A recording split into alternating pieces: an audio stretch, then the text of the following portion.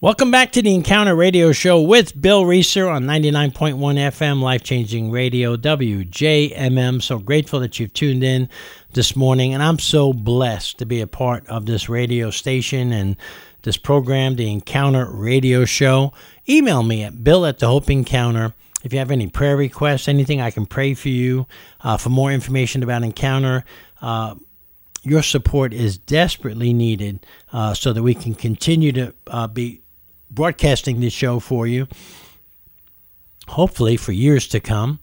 For more information about how you can do that, please go to thehopeencounter.org. And I also want to let you know that on September 22nd, on a Friday night, the Encounter live services are going to resume on September 22nd, and that's going to be at 1301 Brandon Road. Free dinner at 5:30. You don't have to register. You don't have to sign up. Just if you want a night of great encouragement, you want a night of discovering your real true identity in Christ, come to our fall kickoff, our fall launch on that Great Friday night, September 22nd. This morning on the Encounter Radio Show, I want to talk to you a little bit about prayer. I want to encourage you in your prayer life. I want to encourage you in your faith, because the two go hand in hand. Notice that the two things that the disciples asked Jesus for was to increase our faith and teach us how to pray. I think if the disciples who followed Jesus, if those were the two main things that they asked Jesus for, those would be two good things for us to continually ask God for. Increase our faith, because the Bible says that God's given us a measure of faith, but it's up to us to use our faith and to operate in faith and to pray in faith, to pray the prayer of faith, and to do everything by faith, because the Bible says it's impossible to please God without it. And I want to be a God pleaser. And I don't know about you, but whatever I learn about prayer, there's always so much more to be learned. And we can go through 100 lifetimes and still not learn everything there is to know about prayer. And I want you, if you're listening to the Encounter Radio Show, to always be encouraged. A lot of my talks are about prayer. Today is going to be one of them. Tomorrow, Lord willing, will be another one. And I want you to pray more effectively.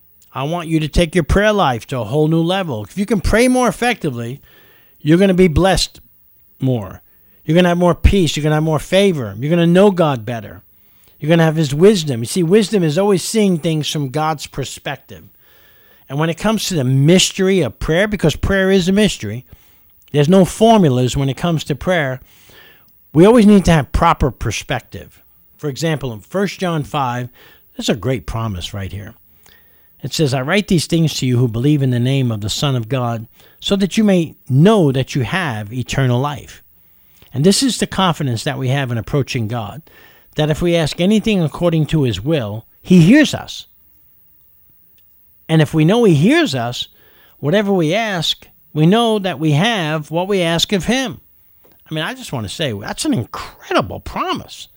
It's one of the greatest prayer promises in the entire Bible. And if you're listening, how many of you would like to know that you can have your prayers heard when they line up with the will of the Father? Of course you do. I do. Andrew Murray put it this way. He said, believer, abide in Christ, for there is the school of prayer, mighty effectual answer-bringing prayer. Abide in Him, and you shall learn what to so many is a mystery, that the secret to the prayer of faith is the life of faith, the life that abides in Christ alone. Now listen, there are many reasons to pray. The Bible gives us many, many reasons to pray. But the purpose of prayer is not getting hold of the answers, but getting hold of God. See, the purpose of prayer is to grow my relationship with my Father in heaven, to get to know God more, to spend time with Him, to be in His presence. You see, when I'm in Christ, in other words, my heart, my motives are totally sold out for the King and His kingdom, and I live this radical life for Jesus, separated from the world, consecrated for Jesus, loving Jesus, the Father, the Holy Spirit, the Word, loving others the same way, like we talked about past couple of days on the Encounter Radio Show, extending grace and forgiveness, and trust and believe the scriptures like 2 Corinthians 1:20, which says, for no matter how many promises God has made, they are yes in Christ. And so through Him, the amen is spoken to us by the glory of God. Again, what an incredible promise.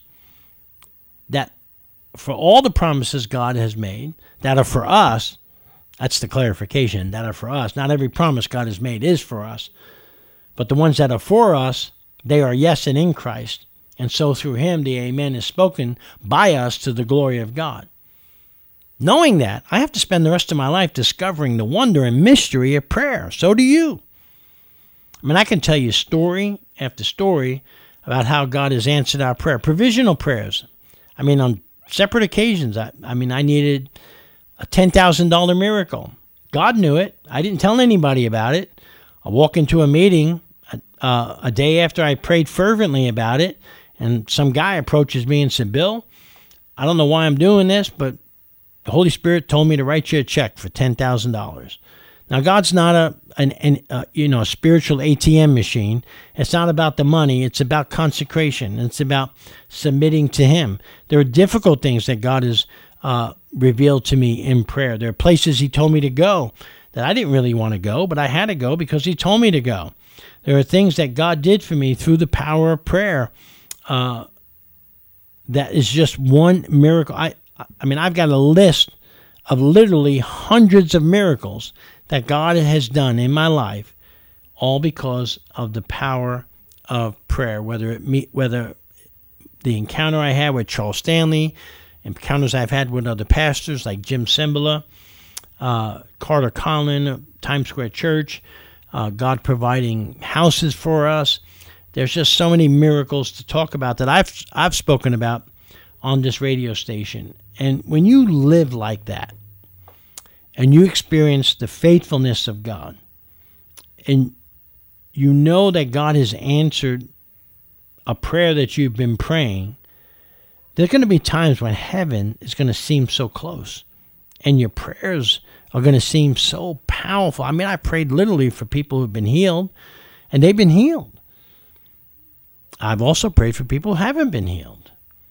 That's what I'm going to get to here in a second. And for every answer that is yes and amen, to God be the glory, we should record them as a reminder of God's faithfulness and the fact that he always hears us when we pray.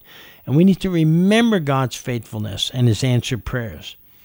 But my prayer experience is not always like a UK basketball recruit, one and done and then off to greater things. A lot of my prayer requests get delayed. Some go without answers for years. Some are not yet. Some get adjusted. Some take a little more time than just praying. Some take prayer and fasting. Some prayers need a little bit more intensity and faith added to them. Some of them take crying out. Some of my prayers are garden prayers, praying prayers of gratitude and thanks for what's around me. Some of them are Garden of Gethsemane prayers where I'm agonizing and wrestling with God to take this cup from me, but nonetheless, thy will be done instead of my will and what I'm praying for. And some of my prayers need to reflect my trust in the King and his kingdom, no matter how my prayers get answered. But trying to figure out how God answers prayers? Why do some prayers get answered right away? Why some don't? Why some get delayed? Why do some prayers take years before they get answered? Do you know that your prayers often outlive your life? The Bible says that our prayers are stored in bowls that get presented before God in heaven. Imagine that. What a visual. What are the answers to all these mysteries of how God answers our prayers? Why does God heal someone and let someone else suffer? I've heard people in the body of Christ give really dumb answers to that, when I believe there are certain things that simply can't be explained this side of heaven. See, I don't have the answers. And some of the answers are never going to be answered this side of heaven. I love baseball. Favorite team's the New York Yankees. They're horrible this year. But here's the deal about a baseball player today in the major leagues. If you play baseball and strike out 7 out of 10 times, in the major leagues consistently, you might just get a $300 million contract. You see, it's not that my prayer batting average is better than yours if you're listening, but I will tell you this. I'm going down swinging for the fences. I'm going down swinging and praying for the fences. Because here's the deal. I learned this playing basketball. You miss 100% of the shots you never take. See, here's the deal about prayer. I know he hears me. And after today, my prayer is that you'll always know that he hears you when you pray. Someone once said, sometimes God says no, sometimes God says slow, and sometimes God says go. If the request is wrong, God says no. If the timing is wrong, God says slow. If you're wrong, God says grow. But if the request is right and the timing is right, God says go. But here's where prayer and trusting God in his word gets a little tricky. Did you ever pray something knowing it was the will of God and feel like God didn't answer that prayer? Do you feel like God said no and because of that you gave up praying? Anybody listening? Is that you? Friends, me too. Many times. Well, here's the deal. If we believe that we know what we have, we ask what we ask. Why does God seem to be distant at times when we pray and make us wait before our prayers get answered? I mean, the Bible does say the effectual, fervent prayer of a righteous person produces good results, right? In other words, there are different ways to pray in different circumstances. So that's why we have to devote our lives to learning how to pray. See, when Jesus taught lessons on prayer, they were not easy lessons. They were hard lessons to live out. In Mark 11, he tells us that we can pray for mountains to be removed from our lives if we just pray with faith. But all we have to do is really believe that what we're praying for, we receive it, and it'll be ours. Those mountains, whatever they are, we're not talking about physical mountains. We're talking about obstacles. We're talking about giants in our lives. We're talking about opposition. We're talking about problems. We're talking about insurmountable major issues that in our own strength we can never defeat. But he takes a condition to it. He says, first forgive anyone you're holding a grudge against. Well, that's hard. We talked about that earlier this week.